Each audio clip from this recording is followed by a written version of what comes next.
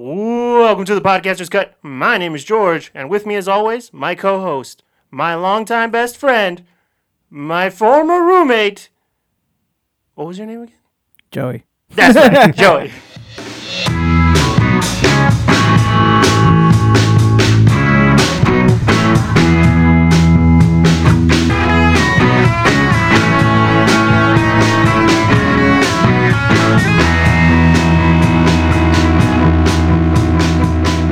Today, we have a special guest in the studio.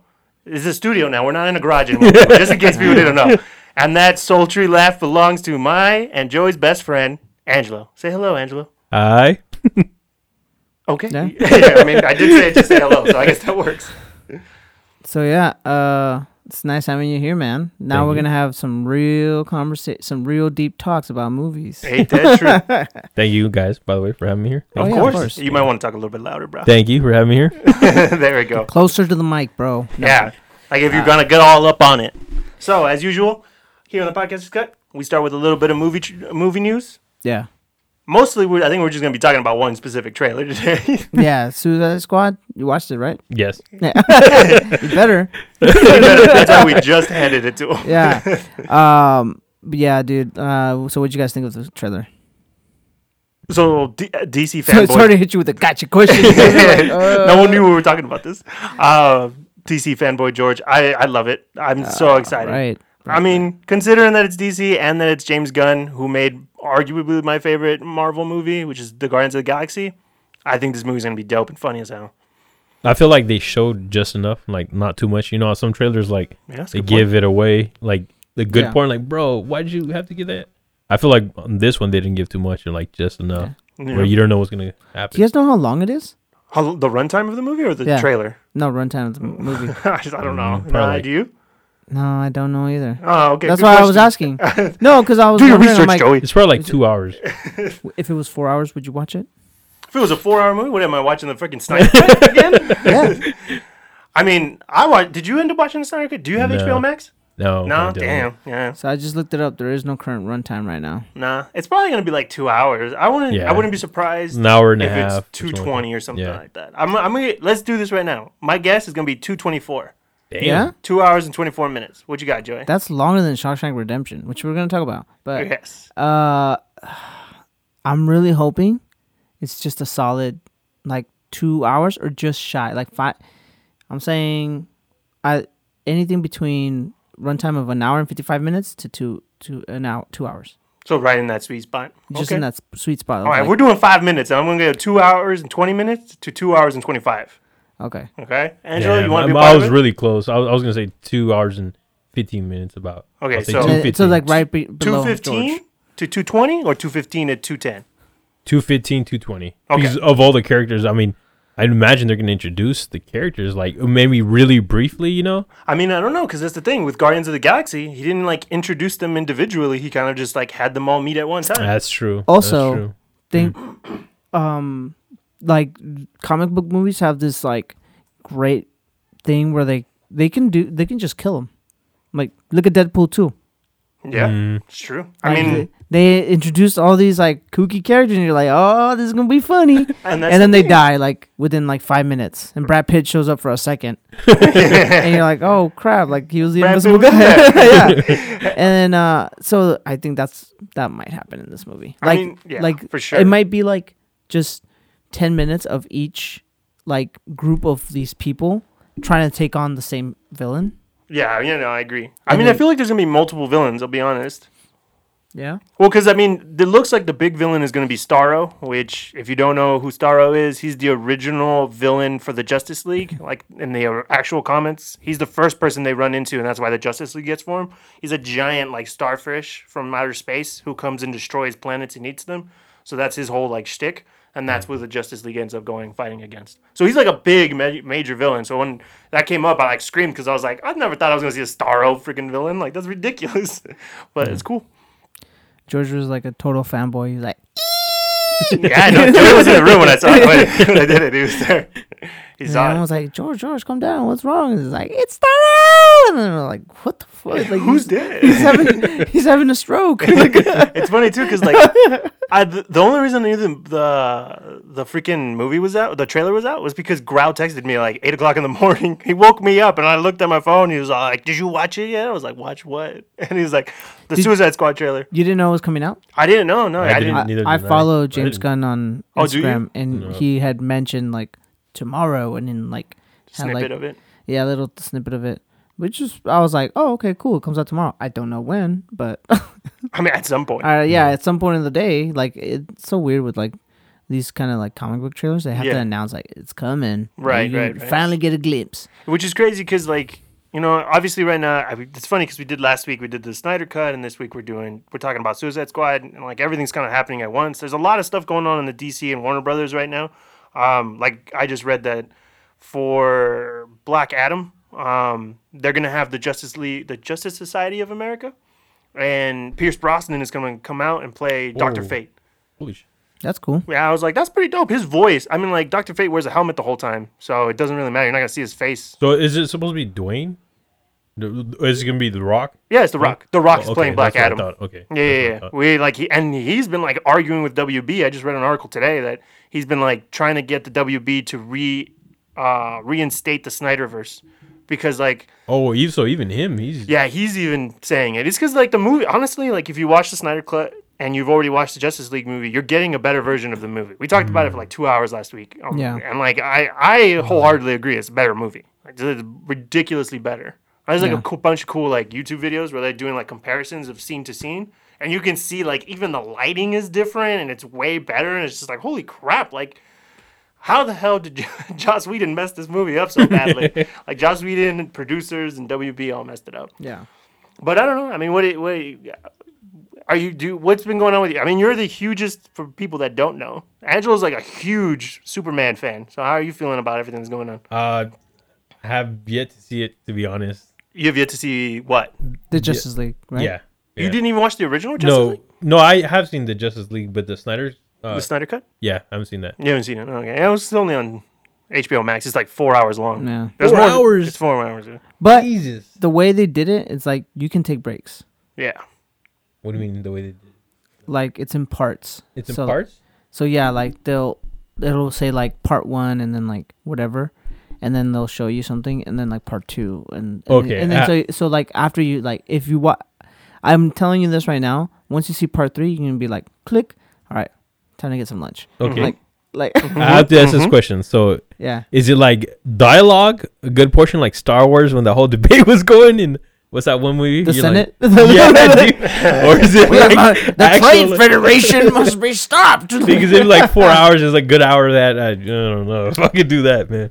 No, or is it it's like not that action? bad. Like or they've added so much actual backstory. Because like in the original movie, like Cyborg was just there, the Flash was just there. Now they actually have stories, so you can like watch it and be like, "Oh snap! Like this is what they're kind of going for in their like universe and stuff." Gotcha. So that that actually sounds I'll really good job. I'll watch that. So something I want to mention to those who don't know, now that we're kind of winding down on movie news, I feel. Yeah, I feel like that's everything I got. So me and Angelo and George all love movies, and that's how we kind of like became really close friends.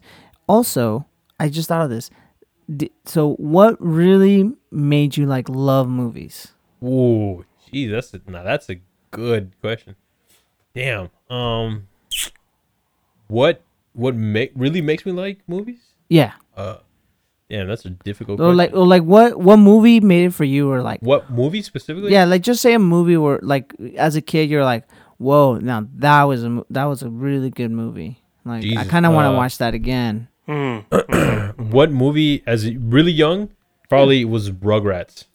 Rugrats the movie? Rugrats the movie. Really? Like I'm not gonna say that's like the No, yeah. like I know why I that's like not movies, the but epitome of movies for Yeah. you. But but for like just I guess the emotion in the Rugrats movie. Right. There's a scene where like it's Tommy and Dill. Yeah. And they're in the rain. Right. This And is the jungle part. Yes, exactly. And that scene just penetrates in my mind because I've seen that movie with my brother. Yeah. And that's like I can recall it really like I can recall it pretty well. Yeah. So for some reason that movie resonates with me, and it's like a It's a Nickelodeon movie. That's funny. Didn't I mention that? I think you had mentioned Rugrats at some so point. yeah, it's funny that you mentioned that one. Okay, what about you, George? From childhood, Doesn't matter. Whenever. from whatever, that just like made me realize that movies are incredible. Damn. Like I'm trying to think back. Like what? I don't even know what my earliest. Like the one I always tell is the one about like going and watching the Pokemon movie, like in the middle of the night. Yeah. And like that really hits me all the time. It was just like it was like 10 o'clock. I just landed from flying from San Diego over to Texas, and the power was out, and I went to go watch the movie. Like I told my dad, let's go watch it. He fell asleep within like 10 minutes. He didn't even get to start the actual movie. He just watched the Pikachu part, and then he just fell asleep. And then I just watched the rest of the movie like by myself essentially, because there's nobody in the theater. It's like 10, 11 o'clock at night. Ain't no kids in that theater at the time. But like I think that's something that kind of just like really resonates with me. Like going back, I don't know, man. There's so many movies. Like I remember watching Cinderella Man, and like nobody remembers watching Cinderella I Man. loved Cinderella Man. Like in theaters, like everyone. I didn't always watch it in says- theaters. Yeah, like that's the thing. Like everyone goes, "Oh yeah, I watched it like on DVD or TV." Yeah. Like, nah, I watched it in theaters. I And, rented it from a Blockbuster. I got another one, Constantine. Constantine? Really? Constantine. You went from Rugrats to Constantine? There was a huge gap in movie watching for Angelo. He just didn't watch anything. 10 years of not watching movies. It's like, all right, let me give this a shot again. That Like, one resonates whoa, with me too, dude. the two movies are amazing. Angelo Rugrats. just chooses the best movies to watch. He just refuses to watch everything else. The reason that I thought of this because like I forgot like someone had asked me like, oh, like when did you start watching Star Wars or like somehow like because you mentioned Star Wars, it had come up and I was like, oh, dude, like I have like a huge love for Star Wars and it's like it encapsulates my whole love for movies. It was the first VHS tape that I watched. That I bought. Wow, And really? people say I misremember stuff or I romanticize things sometimes, but I remember this. Like we were at a swap meet, my mom, and my dad, right? And my dad gave me like something like $8 or something, right? And so we're going around, the swap meet, and you're like looking around. And you're like, there's toys. There was always like this one little like stand that had a bunch of toys all over the place or whatever. And I always went to that one. This one time, right across from that toy stand, they had this blue tarp surrounding the whole thing. So it was like it was a hot day, and it was blue on the inside, and like the sun reflected through, and it was blue. It was like an Indiana Jones scene. Like I was walking around, and I look over, and it's just Like the beginning of Aladdin. It was like it was dark. There was like toys or like figurines and stuff like that, and I was like, what the hell is that? And so I walk over, right? And I'm looking around, and it's like these like weird toys or whatever. And the guy says, "Do you know what those are?" And I'm like, "No." It's like that's Star Wars and Star Trek. And I didn't give a shit about Star Trek, but Hey, Star Wars. bro. But I was as soon like, as you said that, I was like, ooh. but then I saw like the like lightsabers and all that other stuff. Like, oh, this is cool. Like, what's this? And then it's like, oh, that's Star Wars. That's the Millennium Falcon, and this is that. And then they were all super expensive for some reason. And I was like, why are these so expensive? He's like, oh, because they're collectibles, whatever. Anyways, I was a kid. I didn't care. I was like, oh, that's so cool. He's like, but he's like, I've never watched. And he's like, do you ever watch the movies? Your parents ever show them? I'm like, no, I've never even heard of them, but till today. And they're like, oh, you need to watch those movies. He's like, look, and then he pulls out this box set of all 3 movies in VHS, and it's like A New Hope, and whatever, right? He's like, you need to watch these movies. And he's like, I'll give them to you for $10. And I'm like, I only got 8. And then he goes like, he's like, go ask your dad.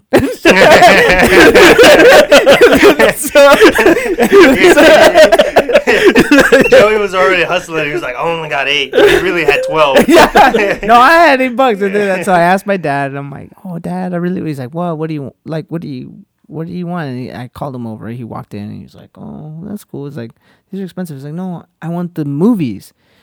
He's like, well, you have money? And he's like, I'm like, I'm $2 short.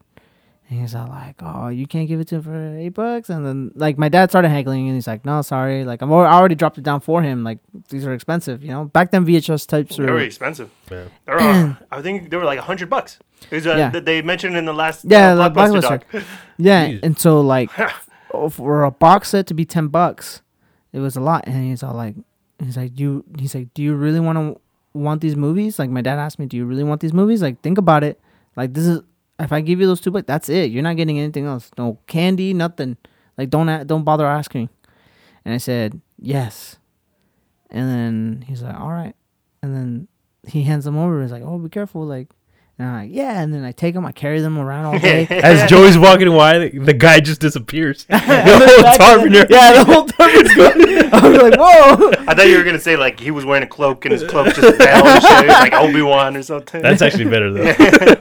No, so pretty much I take them home. I'm really excited. I put it in, and I loved it. I watched A New Hope. I loved it. It was like for me, it was like, there's like monsters, there's fights, there's like pew, pew, pew, you know, spaceships flying all over the place. It was amazing. I was like, fuck, I think I want to say I was like 10 or maybe younger.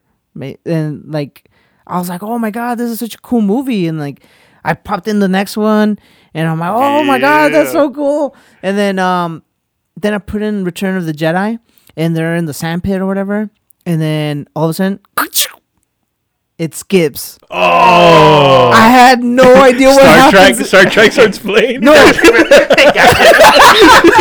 Star Trek. God, I'm like, what the hell happened? No, and it's funny where it cut. It was like the moment where it was like where they're like looking at each other, like doom, doom, doom. They're all just like shaking their heads, like nodding at each other, like something was about to happen. Yeah. And then like he's like walking out, and then it just cuts, and then like they're already like somewhere else. I forgot, and I was like, "Whoa!" Like what happened? They're already in space or something. Yeah. And then I was like, "I'm so confused." Oh no, they were like Han and Leia were like by the bunker or whatever, like shooting at Damn! like They skipped all the way to the end. yeah, to the end of They the were movie. already in the forest. Man. They were in the forest with the little Ewoks.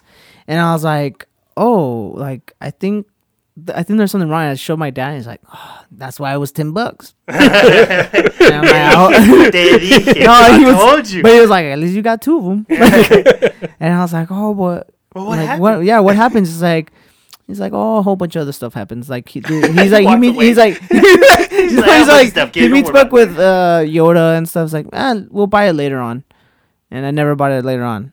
And to this day, Joey has never seen the middle of Return of the Jedi. No, I ended up buying the Blu-rays and whatever. Yeah. And then Do you still have those VHSs?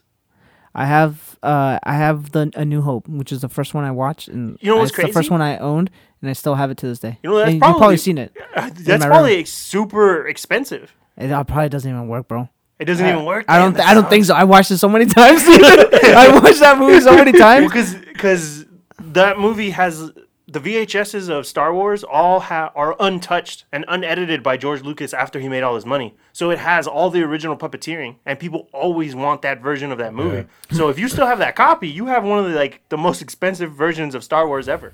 It's probably I know I've seen it, and it's like in a box somewhere. I mean, it's probably pirated regardless, but still. No, it's not pirated. I remember watching it again as like a teenager, and then I was like, oh, because I showed it to my brothers, I think, and then they were like, it's scratched, and I'm like, yeah, it's scratched, bro. It's not a DVD. Yeah, whatever. Now when I watched it, they were used to DVDs. Yeah, no, I know. It's not DVD. Get out of here. This is tape. But speaking of like really favorite movies, let's get into our topic of today. Oh. Yeah, the topic today is brought to you by Angelo. Because Angelo couldn't come up with anything, so Joey threw out 3 different ones, and Angelo decided, let's do favorite movies. Yeah. Which is kind of like, this is also a redux on the Best Friends podcast, the very first episode 0, which if you didn't listen to, you're never going to listen to it again because we deleted it. It's gone. Oh, did you really delete it? Yeah. I still have a copy. It's there. Angelo breaking everything. Angelo actually had the very first guest appearance on the podcast. He was behind the scenes, like cooking and cleaning. Yeah, he's like, well, you guys are recording. I'm gonna start making a sandwich. Moving pots and pans and stuff. My bad. Start like Tarzan, like the jeeba deeba dooba dabba deeba. It turned into the cantina. But yeah, so we're gonna talk about 3 movies today, which is the Shawshank Redemption, A Beautiful Mind, and Grand Budapest. Not necessarily in that order, but If you want, here we go. Let's play a little mini game with a few listeners that we do have. Okay. If you regularly listen to this podcast and you know mine, Joey's taste pretty well. Guess whose movies are whose. I'll give you like about maybe like a 10-second wait to figure out whose is whose. All right. Boom, bam, Who boom, bam. chose The Shawshank Redemption? Boom, bam, boom, bam, boom, bam, boom. Who chose A Beautiful Mind? Who chose Grand Budapest Hotel? I feel like the audience won't get this. Rest in peace, Alex Trebek. Rest in peace. So, drum roll. I chose A Shawshank Redemption. Mm-hmm. Angelo, what did you choose? A Beautiful Mind. Joey? And I chose the Grand Budapest Hotel. So if you won, give us a call, and I will send you a thumbs up on whatever you I'll send message you a me. picture of that VHS tape. Yeah, so, and that's what you win. You get to see it. But no, yeah, I mean, like, I want to say that even though I'm saying Shawshank is my favorite movie ever, it's a struggle to say that because as much as I love Shawshank, there's a bunch of other movies I love. I love Good Will Hunting. I think the writing is incredible in that movie. Acting is incredible. Robin Williams, again, rest in peace, man. And I love Clerks as much as I love any other movie, I think. Yeah. So, like, top 3, those are definitely my top 3s. We've never actually discussed them, so that's one thing. Angelo, you say A Beautiful Mind is your favorite movie. And I don't believe this. I think it's one of his favorite movies. One of my... It's top there. What? See, my guess as to what your favorite movie is literally Me, Joe Black. Yeah, that's one of my favorite movies too. But The amount of times for me, I think of 2 movies, which it's the Benjamin Button one. Curious Case of Benjamin Button. Yeah, Also, Brad Pitt. I think Angelo just has a thing for Brad Pitt. and True, I do. The other one that I think he likes or that he loves is the Zodiac. I do love the Zodiac. We all love the Zodiac. Yeah. I think that's I collectively. do love. No, but don't even get started. Yeah, he loves the Zodiac. I know. I mean, it's one of the few movies that's really long. Yeah. That you'll watch Over and over really and over enough, again. You guys both pick really long movies, and I want to ask you guys right now before we look up anything. Yeah. I've already looked this up. Which one was longer? I know it's not the Grand Budapest Hotel. Yeah. So let's say one of you two picked the longer movie. I'm going to go with mine. Okay. We don't got this kind of time, Angelo. It's probably yours. Yeah, yours is longer. By how much? How many minutes? I'm going to go by 10 minutes. Okay. I'm gonna go by 15 minutes. Oh, damn. No. Beautiful Mind, 2 hours and 15 minutes. Shawshank Redemption, 2 hours and 22 minutes. What was it? Oh, barely. 2 hours and 22 minutes. 7 minutes. 7 minutes? Yeah. Damn. We both lost. Stupid Yeah. Price is Right rule. Yeah, dude. I was like, yo, you guys both picked like really long movies. It's because they're incredible. Yeah. Now, I could have picked a long movie, but I didn't want to do that. I didn't want. We're watching 3 this week. Oh, That's a lot of time. I already watched a 4-hour movie. I know, don't want to watch. Angelo, that's the funny thing. Angelo literally was talking about this right before the podcast. It's like, oh, I watched it. It was a long time watching these movies. Yeah. And I was like, yeah, we got to do this every week. Yeah, I know, man. But go ahead. When they're good, when they're made well and they're long movies, it doesn't feel like it. No. I will say, At least initially the first time you watch it, right? When For you're sure, still, yeah. When you're really into the movies, you're like, and you're like, whoa. And when you reflect back or watch it again, you're like, holy crap. It's like shit Wolf was of long. Wall Street. Wolf of Wall Street is Yeah. like almost 3 3 hours, hours long? Yeah. And that movie is incredible. Yeah. I've only watched it once, and I think I'm only going to ever watch it once. yeah, me too. It's a great movie, though. I was gonna say, A Beautiful Mind zipped right through it, dude. Zipped right through it. I was enthralled with the story. I loved it. Shawshank Redemption, fell asleep. I'll tell you where I fell asleep.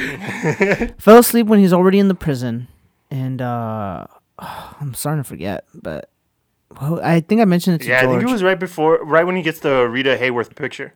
Yeah, like He's already he's already working at the library. I remember that. Oh, that's what you said. He was about to do his taxes. It was tax season. He was tax season. He was just starting to do the taxes for everybody. Which is actually a mistake in the movie. They messed up.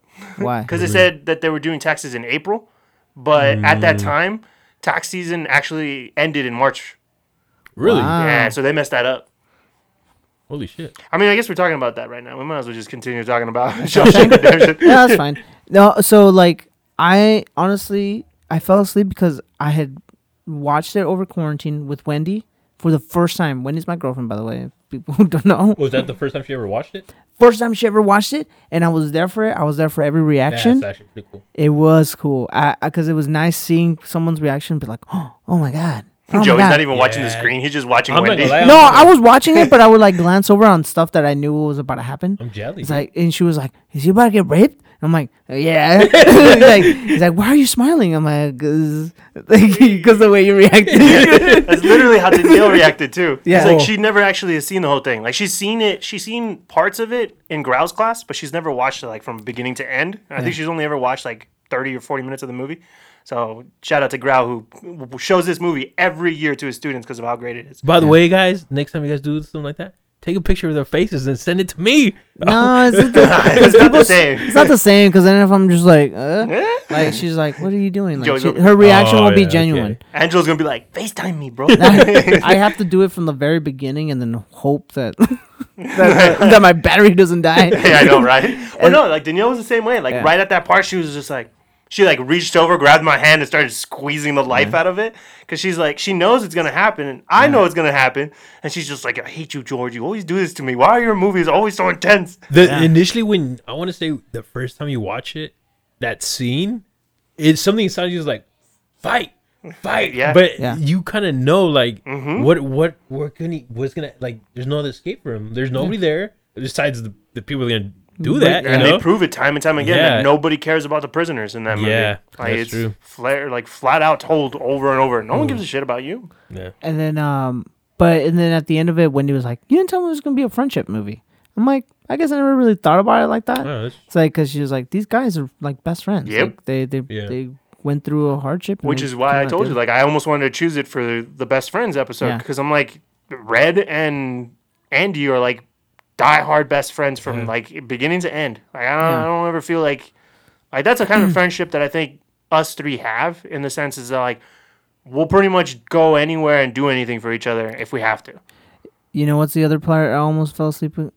the Brooks part where he sends the letter and you're Oh seeing yeah, Brooks. yeah. I mean, it's a really sad scene, but if you're watching it in the middle of the night, you're like, I mean, just die already. just Speaking of that, I think the reason why you guys is that tone of where it's like kind of like quiet. it's quiet. It's Yeah. not like super like dramatic, man. It's like if it's at the end of his life. yeah, and you feel it come, you're like, oh man. Yeah, like they do so much. They do so much in this movie. Like a lot of like subtle things that are like, if you watch it once, you're like, oh wow, that movie was great. Then you watch it again, you're like, it's still good. And then if you actually end up enjoying the movie and you like really focus on it, there's so much little things in it.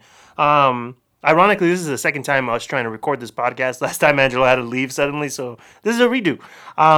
But I was talking to Joey afterwards, and it's like, it's crazy how much religion there is in this movie. Like, the Yeah. whole movie is a religious story. Yeah. Because, like, they bring you into the prison, like, naked as the day as you're born. That's what Red immediately says. Yeah. And, like, the warden is essentially the preacher. He's the priest of the whole prison. Yeah. And he's there to conduct sermons and make sure that his flock is, like, following the rules that he thinks are best, and completely wrong a lot of the times because he's a fucking asshole.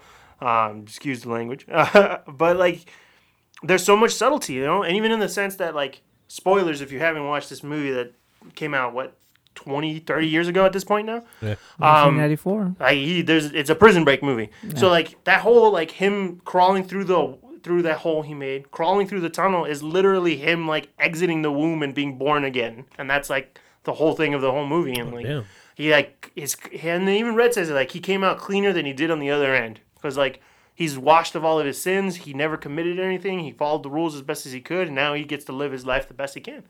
And it's a great movie. There's so much, like, details, like, small little details like that, like, you kind of don't notice the first time. I don't know. I wrote a few things down, but you guys can talk. By the way, anytime Morgan Freeman is gonna narrate something, Yeah. you know that's just gonna be dope, bro. Yeah. This was his first job narrating. No way. Yeah. Yeah. This is the first time they ever asked him to narrate, and this is the reason that he narrates everything. Like, to a certain extent, he's like, without Shawshank, I don't think I would have had a career. Well, dude, I mean, he does No, that for the he had a Olympics. couple. No, he did. Yeah. The Olympics- That's what he Was says. it the Yeah. ATM commercial for the Olympics? He wouldn't have kept having a career. Especially just voiceover. I mean, he did March of the Penguins. I've literally watched that's March of the true. Penguins I've seen it just too. because Morgan Freeman does the freaking the track. I can't think of the word, narration. But I mean, the movie's great. Like, it's so well done. One of the little tidbits is crazy. I read an article because obviously, like, Google tracks everything we do, so they knew I was searching Shawshank. So they're like, "Hey, did you know?" Stephen King apparently has to argue with readers of his with people who love the movie so much because they don't believe that he wrote the book. Are you serious? Yeah, they don't believe that he wrote it. They just argue with him like, "No, you didn't write that. Like, that wasn't you. That's a movie." And he's like, "No, I wrote it." Yeah. Which is ironically, all three of our movies are based on books. And, Oh, dang.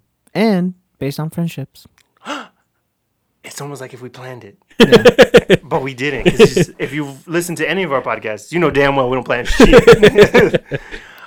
I didn't yeah, think about that. Holy crap. It's weird, like how Stephen King has like these movies that are like, he has those scary movies, which is cool. That I like. I really like those.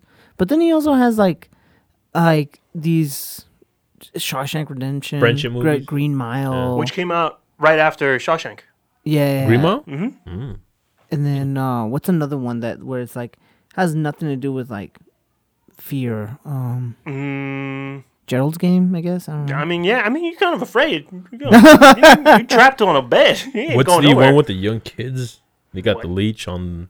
Oh, Stand By Me. Oh, Stand Stand By By Me. Me. Yeah, that's a yeah. good point. It's another And one we where talked it's about it. yeah, and it's one of those he has these like books also that like have nothing to do with like fear, but like are more like what's it called? Grounded and like kind of like in reality. I mean, Well, he does a there's such no a good. that prison didn't exist. And, He does a but- good job with the characters, dude. Just like making characters and just I don't know. He's really good I at mean, that. he's just, be it the alcohol or the lack of alcohol, depending on what time period of Stephen King book you're reading. Yeah. Like, he's incredible at being able to create. He's a world builder as much as he is a character builder, and like credit where credit's due. Like, he created a universe before most universes were even created. Like, all of his books exist in the same place. Like, if you ever get a chance, watch Castle Rock on Hulu. Like, you'll see all these crazy connections to everything in these movies. There's even a few connections to Stand By Me in this movie. Oh, really? Yeah, the river that they actually get the leeches in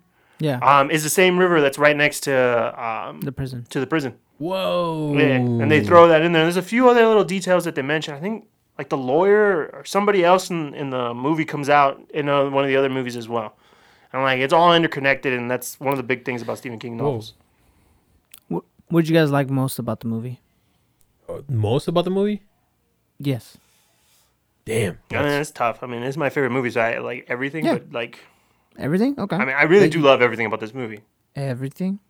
I mean, I'm just kidding. I don't really. No, I'm actually trying to. You bring up a good point. Do I really love everything? I don't think there's anything I don't like about this movie. To be honest, I know that it's long, and I know that it can be kind of stale and slow, but the pacing that's so well done, it feels well done to me because it's like obviously this dude's spending nearly 20 years or 30 years in jail. Like, Yeah. dude, it's been in there forever. Like, it's supposed to feel like it's taking forever. So that's really well done. I think Frank Darabont, the director of the movie, did an incredible job at like being able to like do his shots angled correctly. Everything is really well done. The music cues in the movie are really well. Like the soundtrack is really powerful in this movie, or the score, I should say. There's a really good scene that I really like. That's like extremely subtle. It's the moment that Andy is walking into the prison. They lift the camera upwards and they show you the entrance and they show you the facade of the prison, and it's like a church, and that just goes in more. And I'm not even religious, mind you, but like it's crazy because like I've been to giant churches in Europe and whatever, and it feels the exact kind of way when you're standing in front of something. It feels like the Sistine Chapel of how like overwhelmingly huge this is. And I love the small little details. Like there's a little detail about like how everything inside within the prison looks old, decrepit. But then as soon as you get past the fences, everything is green. There's like literally a forest right next to the prison, but everything in the prison is dead. Like there's not a single that's a good point. grass of blade, and it goes to the whole like idea of like the grass is always greener, and it's like of course outside of prison everything's always greener, so it looks that way. And it's like small little details like that are incredible to me. Did you know he almost didn't direct it? Frank. No, I didn't know It was gonna be Rob Reiner. Rob Reiner wow. offered Frank Darabont $2.5 million for the rights to the script. Oh damn! Yeah, so Rob Reiner could direct it, and he was gonna cast Harrison Ford and Tom Cruise to play Red and Andy. Interesting. Completely different movie, right? Very different. And then, because in the book, Red is white. He's a white Irish dude. Yeah. And then that they kept that line in that he's Irish. Oh, Yeah, he's like, maybe it's because I'm Irish. Yeah. He's like, no, Hence it's because that his last line, okay. yeah, and his last name is also Redding. Yeah. like also just because his last name is Redding, Red. Yeah. But yeah. And then but yeah, anyways, so what was I gonna say? Oh yeah, so it was almost directed by Rob Reiner, so it's funny that you mentioned like the director. Yeah, I mean, I don't know. Rob Reiner did a few movies that I do like. I just can't think of them off the top of my head. He's one Rob of the, Reiner? Yeah. When Harry Met Sally, one of my favorite movies. Yeah, I forgot about that. I didn't pick it because I don't know. I wasn't in the mood to watch When Harry Met Sally. I think my favorite thing about the movie is how it's able to like kind of change your perspective. Mm-hmm. Because I mean they're convicted felons. Yep. Right, and they're able to change. Like, I don't think anybody can argue this, but when you watch the movie and you see Red, and you know he's been there for a while and he's up for probation? Yeah. Right, and there's a part of you that's like, come on, like get the probation, Yeah. But see that and then you go through the motions of why is he in there in the first, like why is he in jail? Mm-hmm. Yeah. And then you're forgetting that he committed a murder. Yeah. Throughout the movie, you're like, oh, and you're kind of hoping towards the end. You're like, oh, please get free, and then it's kind of an interesting notion. Rehabilitated? Yeah, and that's What's the that whole word? the whole scene where I don't know what that means. Yeah. Exactly, and that's like so pivotal, dude, because you're like you're hoping for him to come out, but then you're kind of I don't know, you're watching the psychological change in him throughout the whole thing, and it's kind of it began with Andy, you know, so it's like he's progressing throughout the movie, and then Andy's also changing throughout the movie, and it's all he went through shit too, but he went through his own literal shit. Yeah. So I mean that's my favorite thing for the movie, man. For me, it was how well it was written, the speeches, everything, the way the dialogue is done. It's a really good point. Even because I'm assuming the script usually has action written. I'm pretty sure it was very detailed on how, because it's the same writer and director, or I guess script writer and director, or screenwriter. I bet he had to not only go off the book, but like kind of add some action there. Like we were like, you know, you or kind of something actually happens. Yeah, which goes into my next question. What was the least thing you liked about the movie? And this was the least thing I liked. I did not like Tim Robbins' performance. Wow, really? Yeah, I'm sorry. Like, and it's not Tim Robbins' fault, really. It was also kind of because, like, he chose on how to play the character, which is quiet, kept to himself, which fits in with the story, right? But, like, I also didn't see him, like, he plays around very little, but other than that, he doesn't really change at all. Like, prison doesn't change him. You're saying he came back a new person, but I didn't really see him as a new person. He's just the same guy. He just busted out of jail, like, and he's a little bit happier because he's like, oh, I appreciate life a little bit more. And he didn't commit murder. I mean, I don't know. It's like for Red, he had such a big transformation. He killed somebody, and at the end, you're like, just like how you said, like, oh, dude, like, I want this guy to come out because I see how much he's changed, like, as a person, and you know, you can tell that he really, and like, what's it called? You see him when he finally gets out and he's actually putting in the hard work. He's a changed dude, you know. He's going by the rules. He's not trying to break no laws, nothing. He's like a changed guy, and you kind of see him like being beaten down by the world, and you're like, no, man, you gotta tough it out. You're kind of rooting for him. Tim Robinson's character, I rooted for him. I guess I rooted for him more the first time I watched it. This time around, I was like, kind of like, just, come on. Like, just get raped. No, I'm kidding. No, I was like... That was messed up. No. And that's why I'm making the joke because I'm like, obviously, I did feel something for him. It like he got raped in prison. That sucks. Like, I'm sure it happens to a lot of people in the justice system, criminal justice system, and it's very. I bet that changes you. But I didn't see that in Tim Robinson's performance. I just saw him like, yeah, maybe he got maybe a little angrier and but he was very quiet still and like doesn't really evolve for me, at least not that much, and not as much as I would like. But then like him to. I would ask the question that then who's the main person in the movie then? Is it Andy or is it the prison? Red. The prison? The prison. That's the... what connects everybody. It's the villain, and it's the main character. It's the one that causes the change in everybody, and that's what the main character does. The main character causes change around those around him. So essentially, the prison is the main character because it can change it changes everybody's perspective on everything, and that's why I don't totally agree with you with the whole Tim Robbins performance. I think his performance is great, especially because if you watch other movies that he does, Tim Robbins emotes, and he's very much a dramatic actor, and he can make people cry, and he can make himself cry, and he can do a lot of things. And I think that kind of proves how good of an actor he is in this movie because Andy is stoic. Yeah, because even Red says it in the movie. Yeah, he says it in the movie, right? Yeah. And that's the thing is you got to remember who Andy was before he gets into the prison.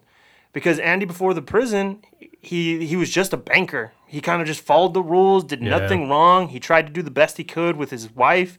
His wife cheats on him and he gets broken down. What happens? He ends up drinking a lot. He's about to make the biggest mistake of his life. He goes in, he screams at his wife, he leaves, takes off, throws the gun in the water, and that's the end, right? And that's one of the things, I don't know if anybody even really has the conversation of whether or not, did Andy do it? Did Andy not do it? And that's maybe a question I can ask you guys. Do you think Andy actually murdered his wife, or do you think... Oh, that's an awesome question. No. You don't think he did? No, we find out he doesn't. Right, but can we trust that dude? Because it's the same thing. Even Joey shakes his head. Yes, yes, you could trust a criminal who lies. Yes. Well, I don't think he did it, and I also agree. I don't think he did it. There's too much evidence. Not too much evidence, but there's too much of Andy that we see that makes me believe he wouldn't be the kind of person to murder someone. But who knows?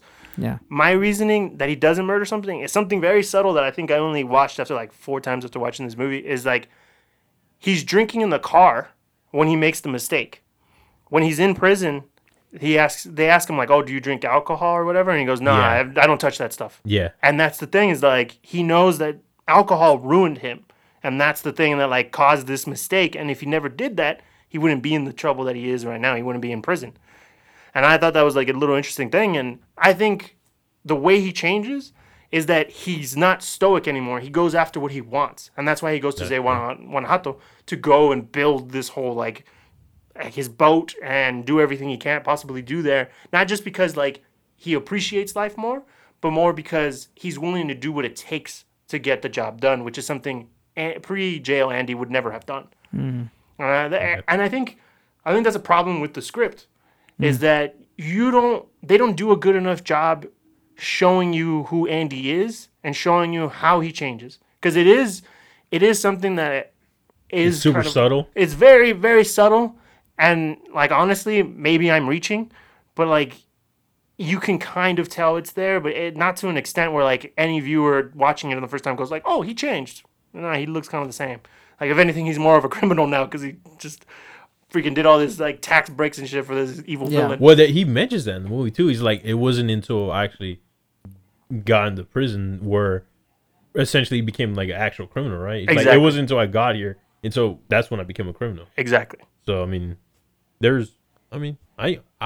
think there's the subtle changes you can see.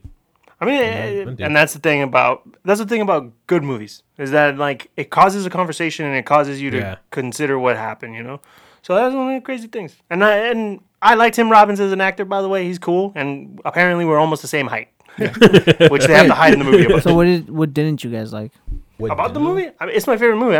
There's not nothing. What about you, Angelo? What I didn't like about the movie? I wish they would have showed more of. Stay in front of the mic, dude. I wish they would have showed more of, like, I guess the whole. Okay, there's a scene where Andy plays a recorder and everybody's kind of looking. There's a scene where they're sharing a beer on top of a roof. Yeah. I wish you kind of would have showed those, I guess, more emotional scenes. Oh, like showing the humanity of prisoners. Yeah. And I mean, because that goes back to what I said. I like the whole part where I guess you can see Morgan. You're rooting for Morgan Freeman's character, right? Red, and you can see the changes in him. So I wish, I guess you can, because that kind of gets you more hooked onto the characters. You're like, right? You gets you more into the emotions of the character. It gets you more emotionally invested in it. And I wish it would have showed like the different scenes like that, or I guess more intense. Right. Those scenes are awesome. Right. So that's well. Good answer. Good answer. Good answer. All right. Well, Beautiful Mind. Yeah, we can talk about Beautiful Mind. Oh yeah. Now let's talk about what you liked the most, which is A Beautiful Mind, which came out in 2001. If you haven't seen this movie, there is a bit of a twist halfway through the movie. Now that you know there's a twist, it's on Peacock for free right now. Yeah, I don't know if you really want to watch it now, but anyways, there's a twist. There is going to be some spoilers. Also, keep in mind, like, 1, this movie came out a long time ago. 2, this is based on a true story. 3, if you look into history of mathematics, you will find Steve Nash and know everything there is about him. So it's not much of a... Isn't it John Nash? I said the freaking the basketball player, Steve Nash. Steve Nash is like, I don't have schizophrenia. Or do I? But, or do I? Maybe I'm imagining this podcast. So, one of the things that I read about this movie, though, is that he didn't actually see anybody. Like, he didn't have any illusions, but it was all auditory. Oh, really? Auditory. Yeah. That's even more of a trip. Yeah, so he heard voices. He didn't actually see anybody. So that changes a lot about this movie. So I read that before I watched the movie, and I was like, I don't think this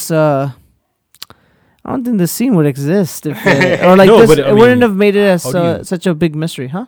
But it's really hard to portray that. Oh yeah, no, of course. So I think I think that you have to show the people that are not there. Yeah, it's definitely. I think it's something that you can easily do in a book, since it was made on a book, that you can't do on a movie. It's one of those things. It's like, we'll get into it when we talk about Joey's favorite movie, Grand Budapest Hotel. But like, narration isn't something that we can easily do in movies. Ironically, 2 of our movies do have narrations. Yeah. And it's tough, it's harder to do. One thing I want to bring up is all 3 of these movies were nominated for Best Picture at the Oscars, and only Beautiful Mind won, which is a huge trip.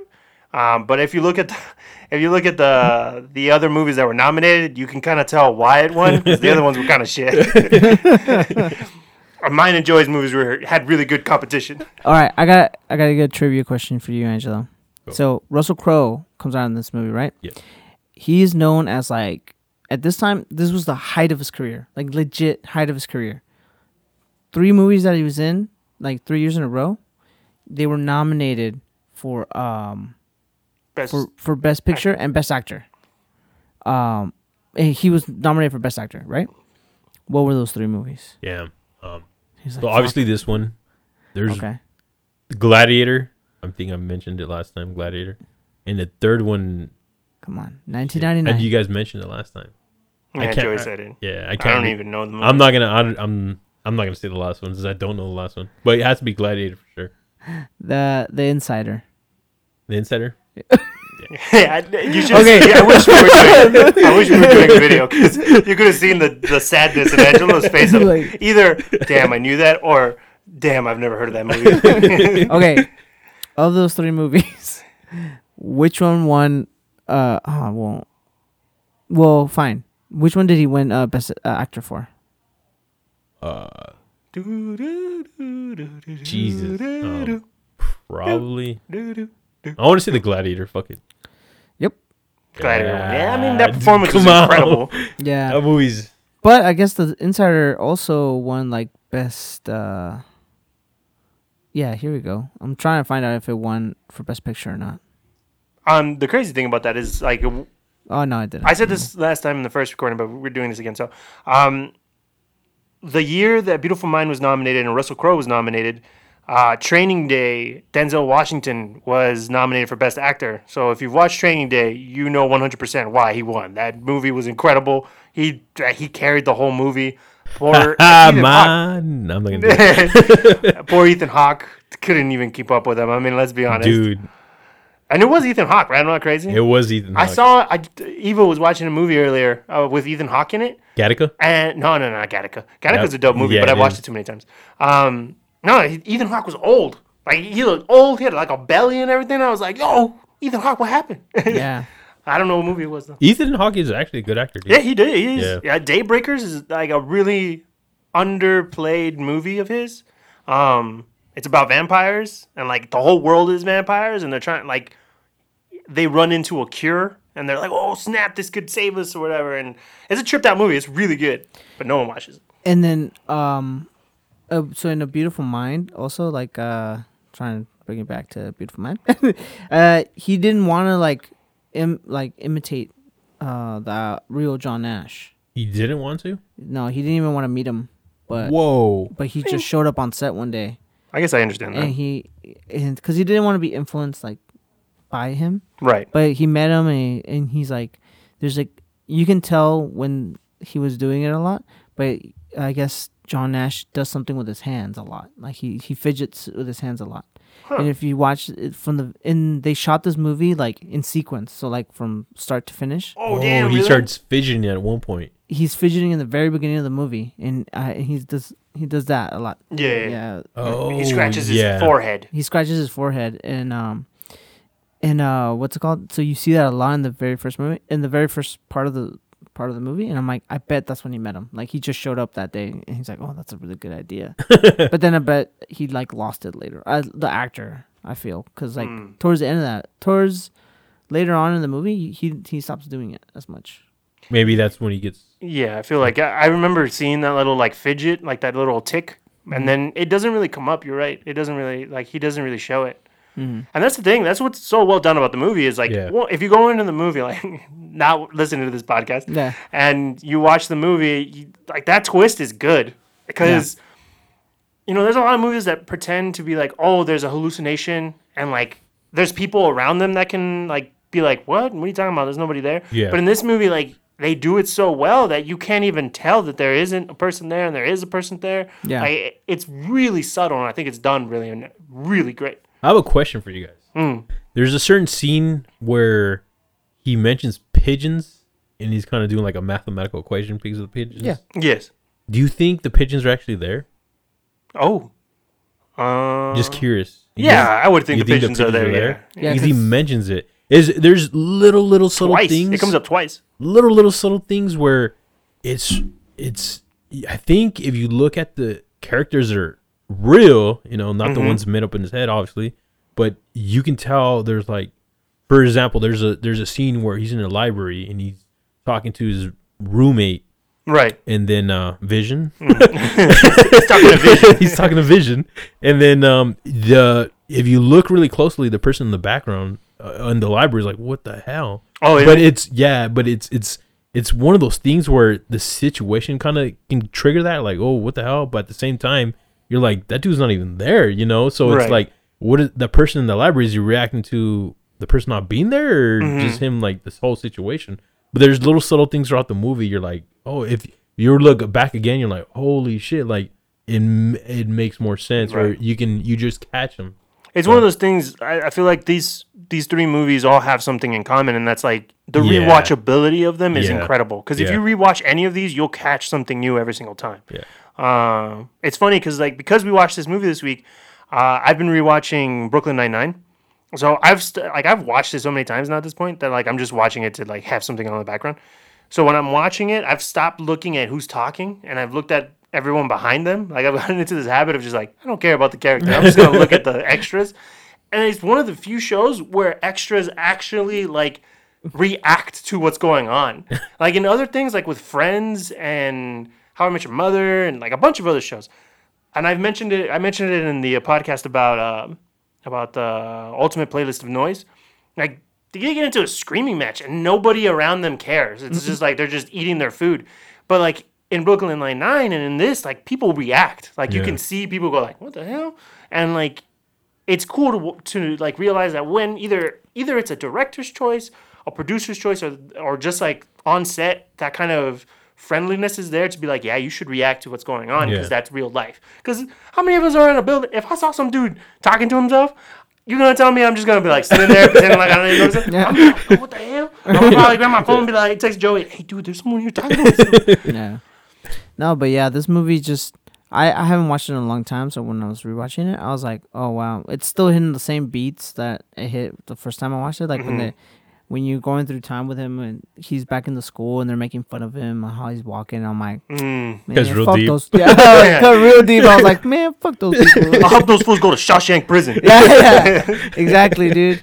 And it's funny because like I feel, it made me really think about something, which was like it's not until like maybe like it looks like the 80s or late 70s where like there's actual nerds in school. And I feel like that's how I bet that's how it was, like, because like in the 50s or 40s when he's in school, the jocks are the nerds in Princeton. Oh, good point. Like it seems that way, right? Yeah. And then slowly it turns like jocks are just like football people, which is like was very prominent in like 60s and 70s. And like once you get to the late 70s, like, and then like those people were away from him. Like he's back in Princeton. Like, no one wants to listen to some old guy talk about like math. It's gonna be some random nerds in the library. Yeah. Like, and then if it's like, hey, you're John Nash, like no one else would have recognized him except for like one dude. And then he's like, oh, I have a theory or whatever. And then he like slowly regained his ability back to like society, like where he found his like group of people were like, oh yeah, I get this. Who understand him. Who understand. And it's funny because like not until like way later that you see like he's teaching a class and there's like it reminds me of like how it is now. Like there are students now who like there are not necessarily nerds, but like, oh, I have to take this class with this one professor. And he's like, he's a nice old guy though. Yeah, he's nice. He's a schizophrenic. He's nice. He's a little weird, but like he's a nice dude. I like that scene actually. That's one of my favorite scenes of the movie. Which Like one? I love our favorite line, like the stupefied, Yeah. petrified. Like I love that line. It's fucking incredible.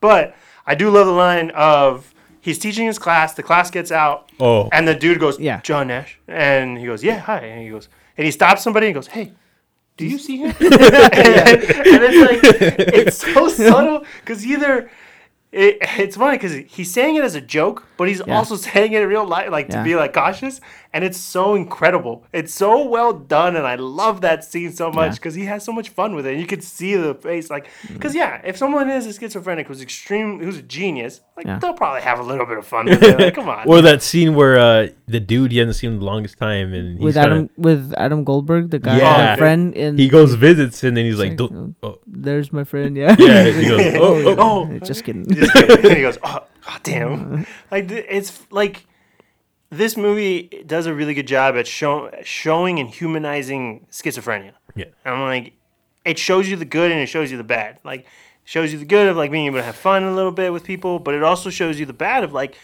screaming and not knowing and getting like hyper focused on stuff. So like for the time it came out, because it came out 2004?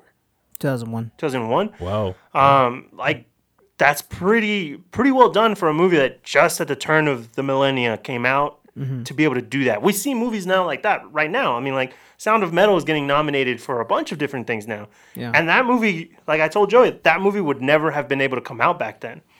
Yeah. And this movie about schizophrenia has come out. And like at a time where mental health was not a big thing. And like people didn't really didn't believe it, didn't treat it, just called people crazy. I mean, it's funny you mentioned that because that's one of the reasons why I chose this as one of my favorite movie, because I mean, if you look at all these movies, there's a nemesis, and the nemesis is always an external force. The majority of the time, right? It's always the weather. It can be an actual other person. It can be something's in your way. Like there's always the physical external nemesis you're fighting against, right? Yeah. But this movie, it's himself. It's it's his actual it's his own mind. It's his, I guess, what he's battling, his nemesis. So I think there's no greater nemesis, because if I don't know, man, the Joker's pretty dope. Good point. Good point. But I mean that's one of the hardest things to battle. I mean, because it's really hard to show. Like that's why one of my favorite movies is Castaway. Yeah, which is also one of my favorite movies. I mean, that's why you get so attached to freaking. It's a volleyball, dude. Yeah, but you get attached to it, and I cried. I watched that movie in theaters too. And I love that movie. That movie is beautiful. It's a great movie. But the reason why I chose A Beautiful Mind is just, I mean, that's an external battle he's having. It's crazy. I've never actually like considered that like. I never considered it in that way. Like I do when I watch movies and I watch TV and all that stuff, like I do view it in how I read a book. Like there's a climax, there's a villain, or there's like a protagonist and there's an antagonist and there's all these things. But like I never really, like I know that the three main battles are like man versus environment, man versus man, and man versus himself. Yeah. But it never clicked. I don't think it ever really like hit me how hard like it is man versus himself the entire time. And then wait, what was it? Man versus environment versus man versus man versus environment, or like an external nature. There you go. And then man versus himself. But then there's it's man versus God. Sorry. I mean, I'm sure there's also man versus himself, but it's man versus man. That's what they consider man versus man, and then man versus nature, and then man versus. I know because I know. Okay. Well, I mean, okay. I think this hits all. This movie hits all of them though. In a way, the chemical imbalance in his brain, right? Man versus actual, and then him versus his mind, and then I don't know if there's a specific God. And his God complex. I mean, yeah. Good point. I was talking ego. Like after you took off, I was talking to Joey. Like that's one of the telltale signs in the beginning. Is like Joey mentioned. Like I don't know. In the beginning, John Nash is kind of just like a dick, and I don't like him. And I'm like, yeah, that's one of the telltale signs that you have schizophrenia. Is and I remember the phrase just right now. It's a delusion of grandeur. Yeah, it is. And like that's one of the first steps. Is like they mistake genius for a delusion of grandeur, which is really just believing yourself to be a more higher, and then therefore you're more likely and more able to like believe that there's other people around you who can keep up with you. This, and it also has an external, I guess, thing too. There's a beautiful scene in this movie where kind of sad actually, where I guess he's lying in the bed, and then the wife is trying to make love with him, or she's trying to show affection towards him. She goes in the bathroom and loses her shit. And then that's kind of, it shows like the intensity of the, I guess the point of, you can understand what his wife is going through. Just, trying to care for an individual that has that sickness. Which is such a good job in the movie because it takes a tonal shift, right? Because like up until the point, until you don't know that he has schizophrenia, he's the main character. And then the moment that you kind of like viewer finds out that he has schizophrenia, and the wife finds out, that's the moment that we shift from him being the main character to her being the main character. And then you see everything through her eyes and how you see how damaging the relationship really is. And then at the end, how he turns it back around when he finally realizes she never ages. And that scene is so freaking good where he comes out and he's like, just like strung out, and he just hits the car, and it's like pouring rain. He doesn't care, and he's like, "I got it." By the way, I would have ran his ass over. I mean, you go that. I honestly want to know like how he was able to do it like in real life because it's all auditory. So how can he tell which voices are real and which ones are not? Which that must be even more harder than like something that's illusion. Like an illusion, if you're smart enough, you're like, I know that's not there. Like that's my mind playing tricks on me, And well, maybe you don't, right?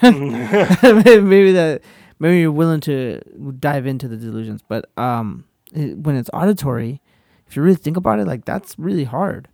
Like it's even harder to like block it out. Yeah, just like because it could be like where it's the auditory where he hears the phone ring and like, oh okay, and then he answers it. And, it's like, and especially back then where you didn't see like on a screen like so-and-so is calling you. Back then, you just had to pick up the phone. That's a good point. You pick up the phone, and it's like, hey, blah, blah, blah. And like, oh, what's up, man?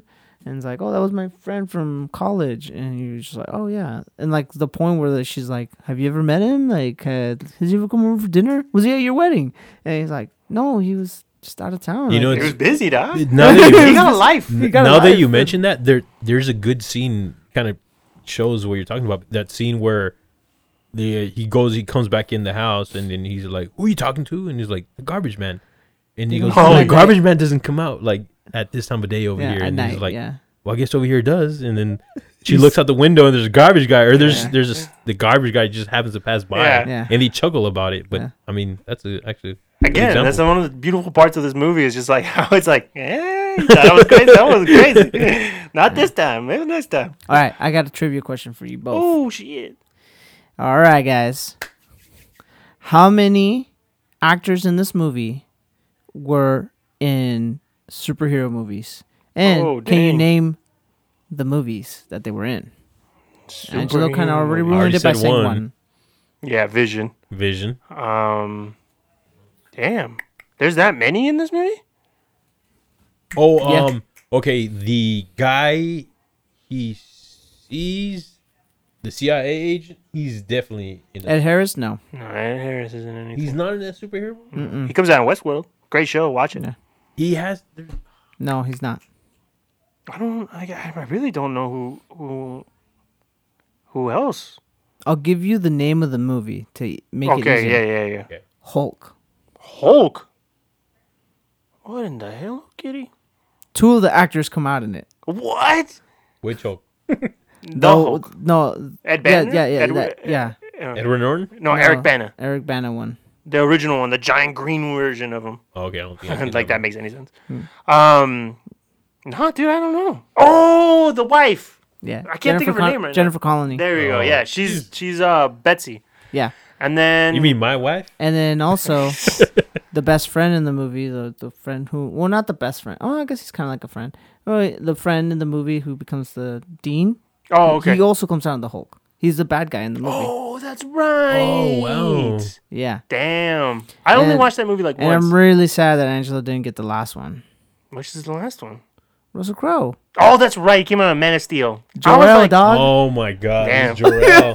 done messed up, dog. I fucked up. That's See, if it was Hey, the other you- way wait. around, if you weren't here, Joey would be giving me shit. Like, I thought you loved DC movies. But they're. Are you sure? What other movie does it come out in? Who? The CIA agent guy, Ed Harris? Yes. He comes out in a lot of things, but he doesn't come out in a superhero movie. Really? He doesn't, dude. Let's see. The Truman Show. Apollo 13. Frontera. Frontera. That's a superhero. Gravity. He was Mission Control. Okay. Snowpiercer. Pain and Gain. All right, you're right. All right, so like here's a little thing, right? Like that year, A Beautiful Mind won Best Picture. There's a movie called Gosford Park that was nominated. Never even heard of that movie. There was a movie called In the Bedroom. Didn't ever heard of that movie. Moulin Rouge was nominated as Best Picture, which just to me is like what? And then the other one, which I'm like, all right, it was definitely between these two movies, Beautiful Mind and The Lord of the Rings: The Fellowship of the Ring. Oh. And like that movie's great. It's great, really long as well. Feels like two movies, but it didn't win. And I'm like, oh wow. And Ron Howard won for Best Director that year as well. I can see that. I mean, Ron Howard's a great actor. he's great. Great. He's amazing. That's that's crazy. Oh, Jennifer Connelly won Best Supporting Actress. That's by the way, if you're curious to know how Angelo chooses his favorite movies, it's all based on the women in the movies. Hey, Hey. it doesn't hurt to watch you. Like for the main reason that he loves Meet Joe Black so much is because Claire Forlani. he comes out in it. That's Yeah. I have no clue who that was until like I watched that movie. Oh really? I had never seen her in anything else, but somehow you remember her name.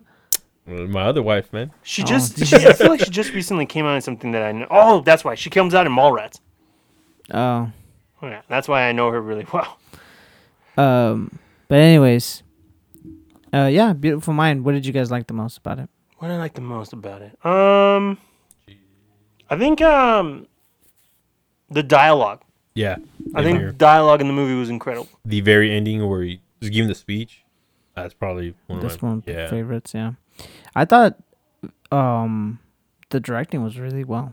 Like I think so too. I think in this movie, like the idea of like tricking people into believing these characters are real was not a great it was. I'm sorry, not an easy like plan or idea. It's like, oh, I have to convince everybody that that these people are real without actually having them be real. Like, and there's subtle clues. Like, there's only one bed in the dorm. Yeah. Whoa. Yeah, and you don't even think about it because the way it's angled, you only ever see it this way. And there's maybe like once where like they move around, and there's a bed. There's only one bed, and you don't really think about it because you're so enthralled in what's going on. And I think it's a directing choice. Where like, I'm just gonna shoot it from this side or this other side, keeping it away from the other side of the room.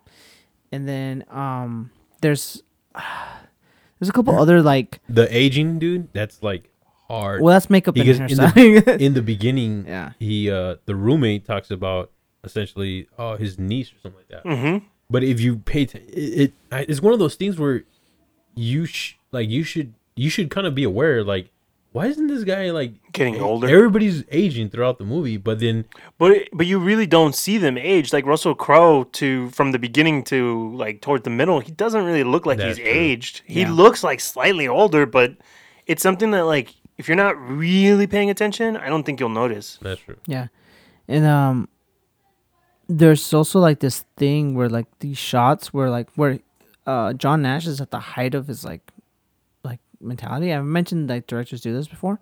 There's usually a shot from below, like looking up at him. The hero shot. The hero shot. He's because that's how he's feeling, and in his lowest low. Delusions of grandeur goes back. Yeah, you're looking at him down on a bed. being Holy shit! held down, and that's when he's at his lowest. And it's not until the very end of the movie where you see the hero shot again, looking up at him, That's giving actually his speech. Giving his speech. Awesome point. Yeah, The movie's incredible. so that's man. why I think the directing was very well made. Like it's a very good move. Like it was shot very well, and I'm glad to hear that he won Best Director because I wouldn't have known that.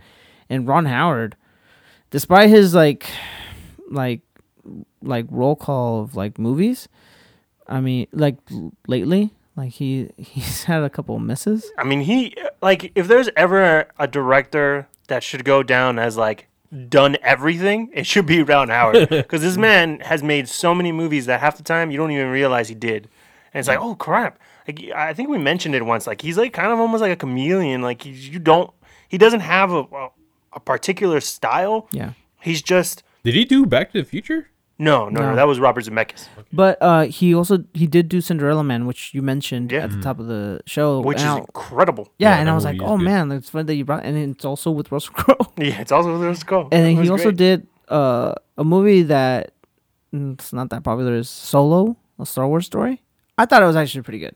Oh yeah, I like that movie. A lot of people hate on it. Yeah. Lot of people hate on it. It wasn't bad. I feel like people just love to hate on that movie. I feel like I think that's just the thing right now is everybody loves to hate on Star Wars because it's not the original trilogy, and I get it, but at the same time, like, come it's on, a punching bag. It's easy. yeah. I mean, But still, Anyways. I really think this movie's incredible. I think it's definitely up there on my list of movies. I kind of forget about it because I don't think I've watched it as many times as most. I think maybe I have watched it a bunch on TV, but it's definitely a movie where like with Shawshank, if it comes up on television, I'm watching like either a scene or the whole movie. With Beautiful Mind, like it comes up and I'll be like, oh, it's on, and I'll just change it. But like watching it from start to finish, hands down, an incredible fucking movie. yeah. Well, I think it's time to talk about the Grand Budapest Hotel. And I picked this movie because when it came out in 2014, it was my favorite movie to watch in theaters. I have a lot of favorite movies, so I really couldn't pick one. Like, You wouldn't know that if you listen to the podcast with the amount of fives he gives out. yeah, it's funny. Okay, I'll give you my top five, like some of my top fives. Okay, I really like the ones that I was struggling with to like pick for today. I kind of wanted to pick Lion King, but I didn't want to watch Lion King because I've watched it 1,000 times, and although I do love watching it, I didn't want to like watch it and talk about it because then it's just me like I love it. And then there was Pulp Fiction. I love Pulp Fiction. I don't know why. Like, Which came And out it- the same year as Angelo's movie. yeah, and Really? Or no, mine. no, I think. no, It was mine. 1999. Yeah, and Whoa. and it's funny because I feel like with that movie, all three of us would have connected on it, and it would have just been like, remember when he did. It was just member berries all over. So I was like, we love Quentin Tarantino. We love his, and he wrote it, he directed it, and produced it, came out in it. Samuel L. Jackson comes out in it. John Travolta comes out in it. Like The we have dialogue, nothing. the dialogue. We have all good. Dude. We have so many great things to talk about that movie. It's not good. It's not fair. We should not just fair. do like a Tarantino side podcast. Exactly. With us three. And exactly. Dude. I would rather do that. Save that for that. And I don't then even think that would be fair. Is that we've so many discussions about so many different scenes, and Well, that's the thing. Is like I think I'm saying, he like does we do an actual podcast series where one episode we talk about one movie. Yeah. And that's all we do. but I'm saying like I shouldn't even get into it. Yeah, exactly. See Yeah. what you did? You see what you did? But that's what I'm saying. Like I didn't pick that one. There's Happy Gilmore. It's a comedy. It's you guys both pick serious movies. I was like, I'm Joey. yeah, hey, there's some it's like- comedy in The Beautiful Man. Happy Gilmore, although my favorite comedy for now, well, yeah, that's been my favorite comedy for years, so it is my favorite comedy. I didn't want to pick it, and what was it? What's another one? Well, there's Grand Budapest Hotel. That's La La Land. La La Land. Oh. Oh man, I mean, honestly speaking, that that is one of my favorite. I mean, it's rewatched top- that movie so it's many. top 3 for Joey. Like if Yeah, I was I making really a list like for Joey, it's top 3 for Honestly, a fact. Well, no, because I just said my top 3, which was Pulp Fiction, Lion King, and For the Happy score Gilmore. of La La Land, Unfortunately, La La top Land 3 for me. is that category of like, because I really don't like musicals that much. But this one, yeah, exactly, and it made me turn my. I love this musical. Like I really liked it. Like when I really loved it. So I'm like, that's why it's in the top 4. Like, cause like I don't know, it would be in the top 3, like George said, but Pulp Fiction just I have so many member berries from it. I love how he says he doesn't really love musicals, but it's ironic because he loves La La Land. And when he said Lion King is one of his favorite movies, you know Lion King has more songs than there has dialogue in that movie. That's true. Like Does that it movie, really? sometimes that movie puts me to sleep. Every time I try to rewatch it, it puts me to sleep because there's just, oh, here we go, another song. I sing along with the song, so I don't know what he's talking about. And then I guess another one would have been Interstellar. But Yeah, I guess that's true. I mean, it's definitely not like, I feel like it's not as high as those other ones you're talking about, but it's definitely up there for you. You really love Interstellar. yeah, I really love that movie. Why'd And you then- talk about Pulp Fiction, dude? No, I know, I'm sorry. No, but let's anyways, get on to it. Wait, about About Grand Budapest. okay, yeah. So I picked Grand Budapest Hotel because when this movie came out, I watched it 3 times in theaters. I haven't done that in a long time. Can you, like, for the people listening at home, that is absurd amount of times for Joey to rewatch a movie. This Yeah. was, keep in mind, this movie came out in 2016? 2014. 2014. This is before A-List. Before freaking, Yeah. what was the other one called? Movie Pass. Or yeah. Like $5 Tuesdays. Yeah, like this was before all these things. Joey paid this watch this movie 3 times. Hold on. I paid like $5 because I would go to matinees. Right. And the first time I watched it as a matinee. I went by myself. Mm-hmm. Second time I went with Angelo, and then the third time I think I went by myself again. Right. I just wanted to watch it again. for those of you that don't know Joey that much, that is a lot of Slurpees. That's a lot of Slurpees. That's right. That's a lot of ices. That's a lot of Ices. ices, Ices, bro. my bad.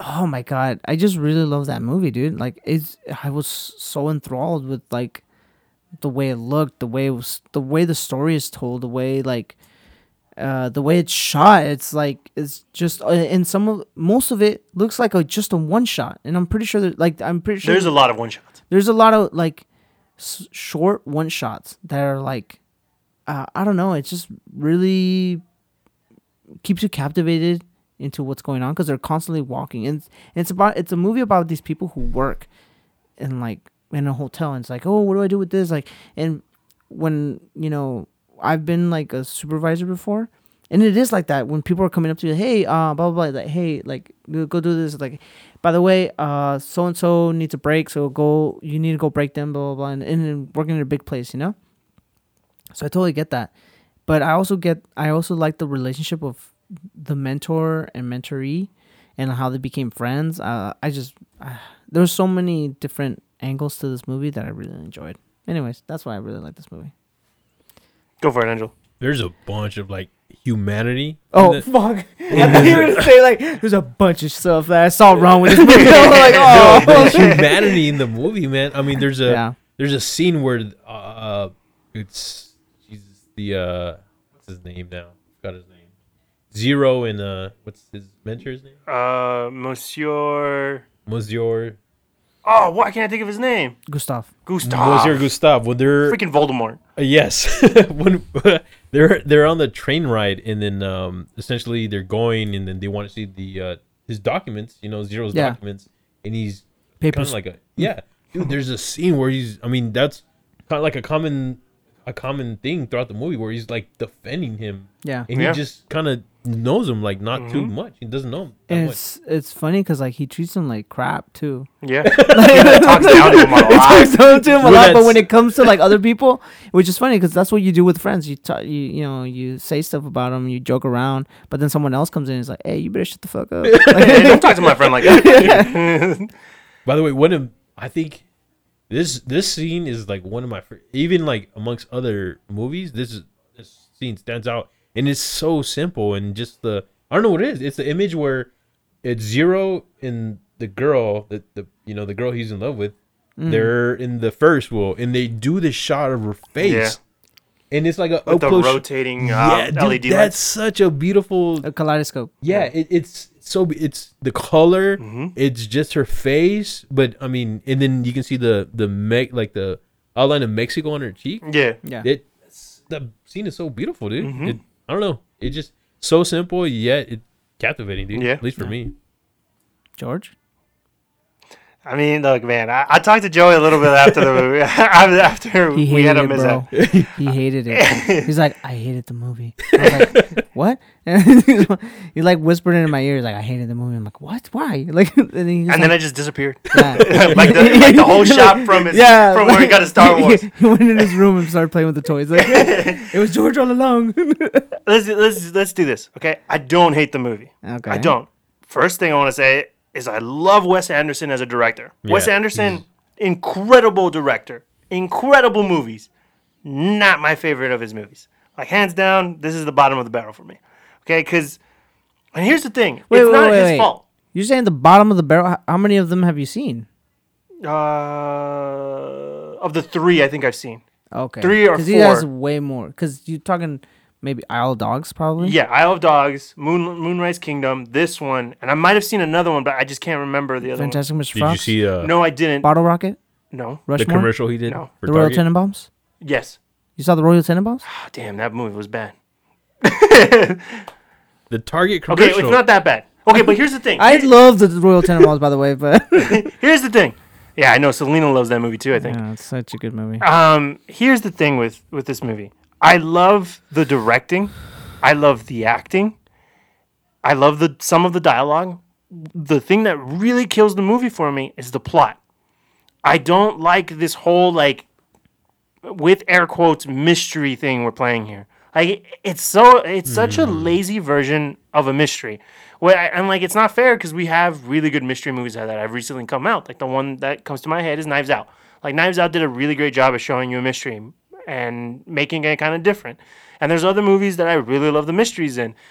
And I love crime, but this movie kind of it fell flat for me. And I was telling Joey, it's like, I don't like this whole plot of like him going to jail and him figuring out like who did it and all that crap. It's boring. I want more of Zero, his like love, and Monsieur Gustav. Because that relationship, and that's the heart of the movie. Like, that is everything that I need of this movie. It's just them interacting, them getting into some hijinks, them talking about stuff, them dealing with, like, societal pressures that are around them. Because that's what I think the movie's about. Like, I think the movie is about society crumbling around you and it changing. Like, Gustav trying to be this high upper social class member when he's just a freaking, like, bellhop, or like what is his title technically? Gigolo. I mean, yeah, he's a gigolo, but no, he runs the hotel pretty much all by himself, right? Like, he is trying to be this high class member, but he's concierge. Not. Concierge, thank you. Right? He's a concierge, but he speaks and he acts like like a person above his status, and he wants to live in that world of riches and be like hoity-toity and all this stuff. But that version of that world is dying because of the incoming war that's about to happen, and when a war happens, especially in a country like, is it in Germany, by the way? I couldn't understand if it was Germany or Italy the whole time. It's a fake place. It's a fake place? Okay, well, there you go. Like, it bothered me because I'm like, I want to see more of this, like, social class and, like, him talking it out. Like, the scenes on the train that you mentioned, amazing. That scene with him and Saoirse Ronan, crazy well done. Everything, like, shot-wise, beautiful. This is one thing that I really want to call attention to when you watch this movie, because there's nothing... I can't give away anything about the movie, honestly. Like, it's like you just watch it and it's there. But the way he has these two, right? Joey mentioned that Zero and Gustav are mentor and mentee. In the beginning shots, you always see Zero smaller and taking up less of the frame. But as the movie goes on, and the moment that we have him help Gustav get out of the prison, they take up equal frames up equal space in the frame. And that's because it's showing you that their friendship has grown to such an extent that that Gustav considers him an equal and that they are now best friends. And that's the subtlety of just showing that visually is incredible. Like, it's something that directors don't do enough. We've talked about this in Promising Young Woman with the wings behind her showing like she's an angel. And like here it's done again with him like sharing space of the frame with Gustav, who's quote unquote the main character, or supposedly. And then it's even more subtle when Gustav like actually shares his perfume with Zero, showing that like, hey, I think you're equal and me and you are now best friends. And this is something of my high class station that I want to share with you. And that is beautiful. Like, the movie does subtle things like that like I think on first watch, I think some people might be like, oh, it's whatever. But if you pay attention, the small little details like that are what make the movie. And of course, like Joey mentioned in our conversation, the writing is great. Like, it is like a book. It's like reading a book. Like, the narration, the way he's like, and I call to him. And what was the other one you mentioned? Oh, like where it's very descriptive. He's like, oh, he gestured to me, or like he like says little things that you would read in a book. He ran away in a huff, and like stuff like that. And you read it and you try to imagine it, and he literally did it like oh, like how do people run away in a huff? And he did like I don't know, like it's just those little. By things. the way, it didn't really. Incredible. And that's the thing. Like, sorry, Angelo. One thing. The reason I talk so much specifically at that point is because I also want you to notice I don't like this movie. Like, I really didn't like the plot. I will not be rewatching this movie. I'll watch scenes of it and stuff again because I like the way it looks, but I won't rewatch it because the plot is bad for me. And despite that, that's how much good stuff I have to say about this movie. It's crazy. I think you watched in the lens of like it's a serious movie. It's a comedy. Okay. It didn't make me laugh that much, bro. No? No. There was a really funny scene. I don't Which know. one do you have? It shouldn't be funny, dude. Which one? The one where he punches him in the face. Oh. But it's so random. He says a word. I'm not going to say it, obviously, for the podcast. The F word? Yes, the F word. Yeah. But he's all like, it's so random because you're like, what? No, he's like, you're over here, having sex with old ladies. He's like, I thought I was supposed to be an F word. And he's like, you are, but you're bisexual. And there's a part where he's like, where they're like, they're doing the perfume scene, and they're like, we have to offer him something. He's like, I only have 2 shekels. That's too little, but okay. And then what's his name? Bill Murray. Bill Murray does that. Oh no, like I couldn't. I couldn't possibly. Yeah, I was like, that's so funny because like that is like that. Like in those concierges, like, oh no, sir, like it's my pleasure. Like it was just I thought that was funny. I thought the part where like when they're eating the pastries is like he like cuts. It's like 3 like little balls, and he cuts it perfectly It's square, and then it's like, here you go, guys, and then he goes blah, blah, blah, blah, blah. And he's like, yummy, like well, that's it, guys. Anyways, I thought that was I forgot about that part. Anyways, go ahead. I forgot. There was a part that really made me laugh, and I can't remember now. I had it and I lost it. When he's like, she's dead, and you think I killed her, And he like He just runs runs away. away. And then he's like, I'm like, The scene that I think of is they're looking at all the stuff that's being sent to them and in the jail, and they're cutting it. And then the Mendel's comes in. He opens the box, looks at it, and he goes. And the tools. And they're straight up, they look like tools, and he just closes it and lets it go. Yeah. Like, that was funny. Like, that I was hilarious. Like, okay, that's Yeah, funny. But because I like how he's like with the knife, like how do I cut this? Whatever. Anyways, yeah, I don't know.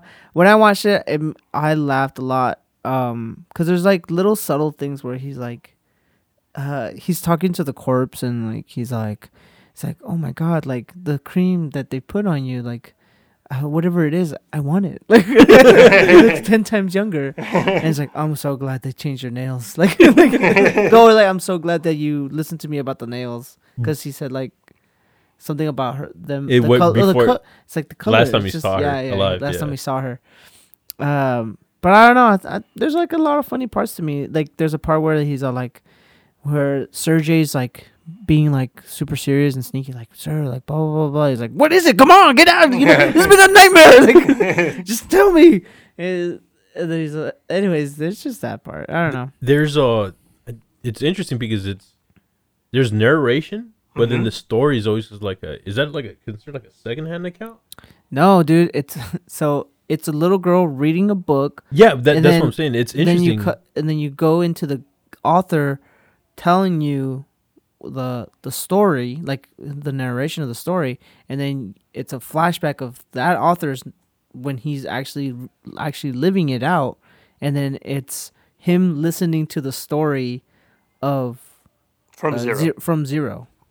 And then it's zero, and then you actually see the story. And then you actually see the story from Zero's perspective. That's some like Inception shit. Yeah. It really is, and it's crazy.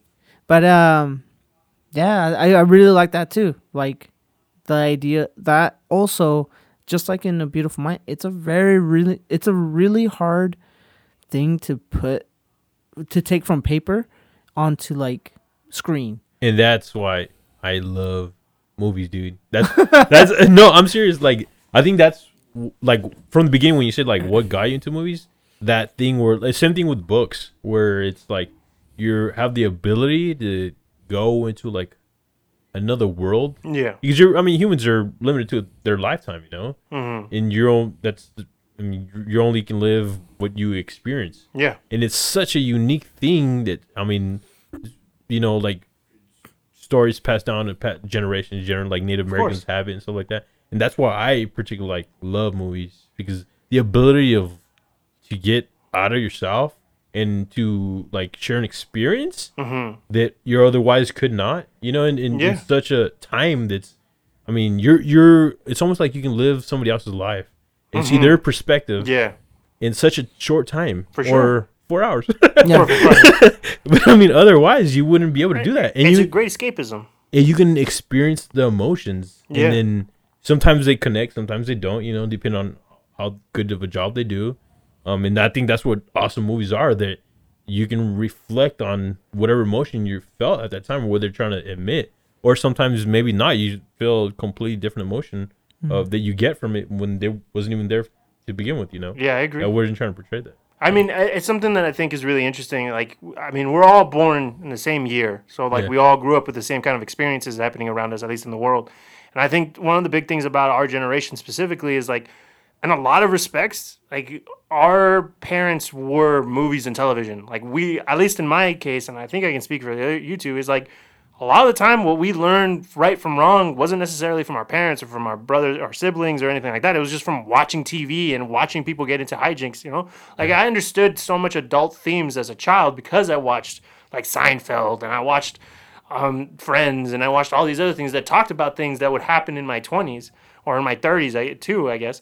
And it's something that I think, I don't know how much younger generations right now actually watch movies and to an extent that we, I guess, do. Me and Joey have a podcast about movies because we love them so much, and we get deep into the nitty-gritty of what makes these movies. I just spent probably 5 minutes talking about how Wes Anderson's a great fucking director, and I think you are lending credence to that even more, into the sense of being able to step into somebody's shoes, literally by watching a film and seeing what happens, is something that you can't get anywhere else. You know, like books give you a level of experience and knowledge, but the great thing about movies is they're condensed down versions of them. Yeah. That are much more easily digestible and that are much more accessible to everybody around us. So, ironically, like I said in the beginning, is like all three of these movies are books. Like mine was a short story,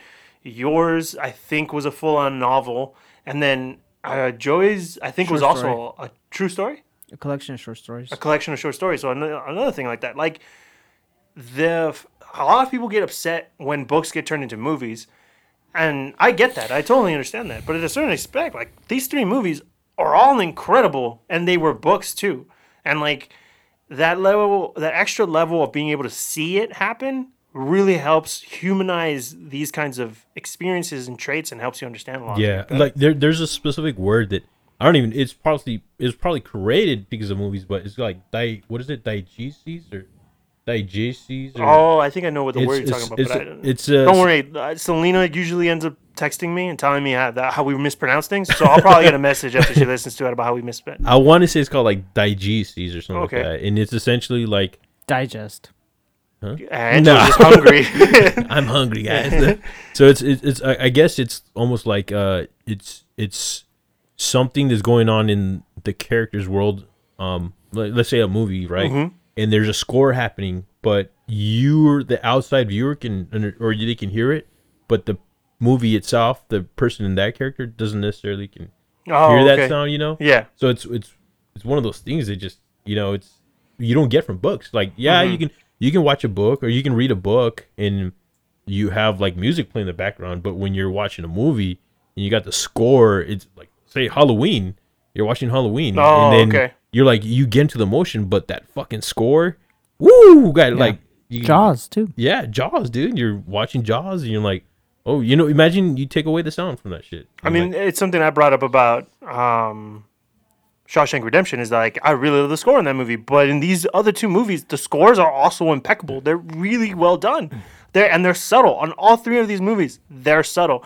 They don't jump out in the forefront. They don't really like hit you bang, kind of like how a lot of Christopher Nolan's scores are. They're really loud and they take over the entire thing. They're underlying and they're ever present. It's almost like if they're their own character, and it's something that extremely adds to the emotional aspect of the movie. Right. Well, you guys are probably wondering what I'm doing on the laptop, right? He's probably coming up with some kind of trivia questions or something. I am, but I didn't want to interrupt you guys. My bad. So, no, that's the whole point. Yeah, and I'm here to line things up. So I'm going to read you guys some quotes, and I want you guys to guess which movie it's from. Ooh. Of the three? Of the three. Oh, okay. Okay. And I'm going to try and be as like monotone as possible or throw you off with like... Gotcha. Right? Okay. Conviction, it turns out, is a luxury of those on the sidelines. Conviction, it turns out, is a luxury of those on the sidelines. Grand Budapest. I was going to say Grand Budapest too. No? What is it? A Beautiful Mind. Wow, Angelo. Sad. I knew it wasn't mine. Okay. I believe in two things: discipline and the Bible. Oh, that's Shawshank. It's the warden. Yeah, it is. Oh, damn! I thought I would get you guys. And he says, so I believe in two things: the Bible and what do you say? Repeat that line. The discipline and the Bible. Yeah, and then here you'll receive both. There you go. Put your trust in the Lord. Your ass belongs to me. Like Shawshank. I love that scene, by the way. Also, if you are watching Shawshank, probably move your kids away. Yeah. The movies, that curses a lot. I forget how many times this movie curses. You just give the kids a couple of years, they can watch it. When they're 9. I have to say, that's the most amazing story I've ever heard. What amazes me most is that you were taken in by it. Oh, Grand Budapest. Yeah, that's what I was going to say. No, that's wrong. That's Shawshank. That is also, again, Shawshank. What? That's the warden when he tells Andy that the dude is lying to him. Damn it. Hey, see, I know my movie. I miss you deeply as I write from the confines of my regrettable and preposterous incarceration. Oh, that has to be freaking Grand Budapest. Yes. Yeah. Well, what gave that away? He's reading that, right? Just the way he says it. Like, Yeah. What was the... Regrettable and preposterous incarceration. Yes. Those 3 words. Regrettable, preposterous, incarceration. Oh, as I write from the confines of my... It's Zero reading that out. Yeah. In the scene where they're like, you can eat, you can start eating. He's got a 40-line poem Yeah, right now. that part was so funny. My dear and trusted colleagues, that they can eat. Yeah. Oh my god, that's such a good movie. I had a couple. I copied and pasted a couple, and I'm like, I feel like these will give it away. If you watch the Grand Budapest Hotel, honestly, I think what you should really like, as good listeners who have listened to this podcast know, I really love, I'm into photography and I love painting. Not like me painting, but like paintings. So the thing that I really like about that movie is that it looks like an artwork the entire time. Yes. Like, absolutely. Everything about it feels like it's a painting, and it feels like it's taken out of there. And the camera work, like I mentioned, is incredible in this movie. Like, having everything symmetrical, having your foreground and your background like have the same amount of weight. So like the same amount of people in it is crazy to me. Even the way the camera worked, like for those scenes when they do the train scenes, it's them just on a dolly. And they're going across, and the background's moving. It is just the little room, and that's all that's there. Everything else is just fake. Like, there's videos of them, like, showing behind the scenes of it. So ridiculously well done, and, like, faked incredibly well. And it was just done out in the middle of nowhere. It's great. Great freaking... Wes Anderson's amazing. Okay. Who's winning? You or you? Oh, that's Beautiful Man. Yeah, that's... Damn, has to be. Okay, fine. I mean... Well, with it. Joey's going to be like, oh, you think that's easy? The end. Which one is it? It's not my problem, and it's not your problem. It's their problem. It's not you. It's my problem. It's not your problem. It's their problem. Beautiful Mind?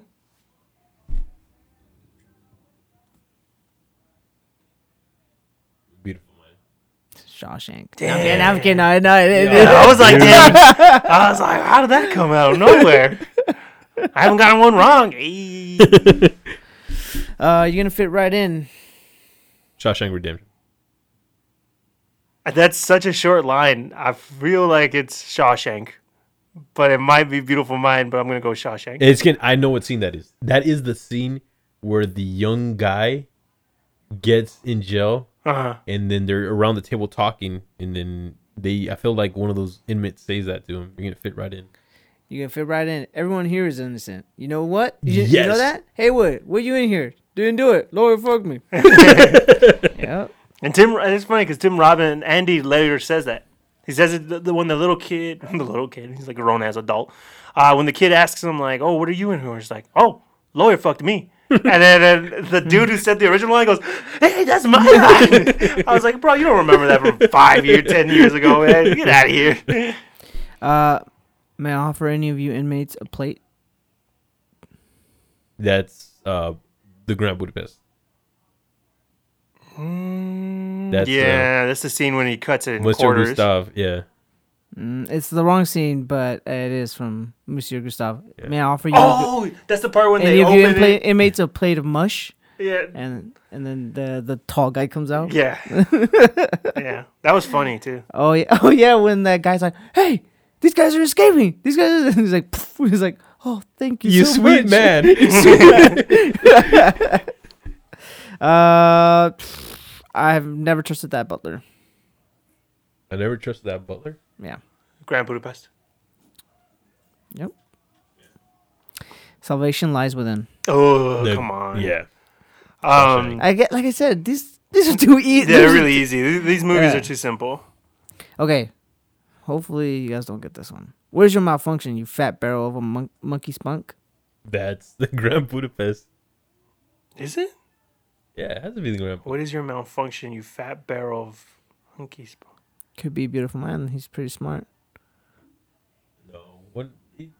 No, that sounds too outlandish. I feel like it has to be Grand Budapest Hotel. Yeah? Angelo? That one was tough. Oh, wait. No, that's Shawshank. That is a scene where the corrections officer is saying that to that guy. They beat him and they end up killing Angelo him. got it right. Yeah. Damn. I remember That's exactly. the last one. The last one is what gets me. On my movie. Joey's That's all I all happy. needed. I was like, oh, He was come going to on. keep going until he messed me up. No, because I was like, some of these are kind of, and then I was like, okay, this is kind of like, it's silly, and then it's also like, what is your malfunction? It's just like a random, but yeah. But Angelo got it the other way. Dude, by the I way. couldn't stump both of you. Or what was the first one? Did I get you guys on the first one? Yeah, huh? No, I don't I think think so. you got me on the first one. Wait, no. It was a Beautiful Mind one. He said Shawshank, and I said Beautiful Mind. Yeah. Oh yeah. Yeah.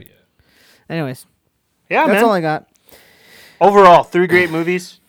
I think this is pretty much it winding down. Angelo, what are your other favorite movies? The Brad Pitt movies you guys mentioned. The Brad Pitt movies. Okay. All right, Angelo. So, I don't know how much you listen to the podcast. I would hope you listen to it quite often. I do. So if you have listened to the episodes when we have special guests on, I like to do a little thing, and that thing is called the 10 Questions from Inside the Actor Studio with James Lipton. I love that, man. So That guy was so good, by the way. he is. He was incredible. Too Rest bad in he- peace. Yeah, man. Rest in peace. Too many people dying on this episode. All right, Angelo. So here you go. If you're familiar with him, I'm sure you're going to be able to know him. First one is, what is your favorite word? Oh, shit. Probably oh, shit. I was about to say, okay, good answer. What is your least favorite word? No. Oh, damn. That's the least favorite word. Today, Junior. You want me to give you some? I don't know, maybe? I don't know. That's Yeah, maybe. a phrase, but okay. I mean, that's Well- fine. And we'll accept it. The judges, will we accept it? Yes, they nodded yes. Okay. What turns you on? Oh, man. Movies? Okay. All right, cool. Good answer. All right. You're placating to the viewers. I see it. Those Okay. aren't the kind of movies we review, but I mean, there you go. What turns you off? Oh, what turns me off?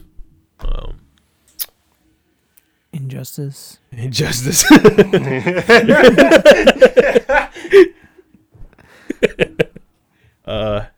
What turns me off? We'll go with Injustice. Yeah, let's go with Injustice. Okay, so this is this I'm is Joey answering answering the them. questions. Okay, got it. Joey, what sound or noise do you love?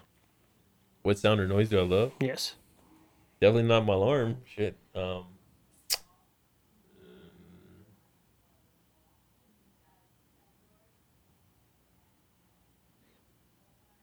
Silence, apparently. Yeah. I guess music. I mean, in general, I don't Okay. know if that can count. All right, fine. What sound or noise do you hate? The alarm. You're very well. Thought you would say This- my this son makes- crying. This next one should be easy for you, Angelo. What is your favorite curse word? Fuck. Oh shit. What profession, other than your own, would you like to attempt? Other than my own. Yes. Wow. I guess what'd be cool to be psychologist. All right. What profession would you not like to do? Would not like to do. Goddamn. It would suck to clean shitters, I guess. Okay. Last question. If heaven exists, what would you like to hear God say when you arrive at the pearly gates? Ooh.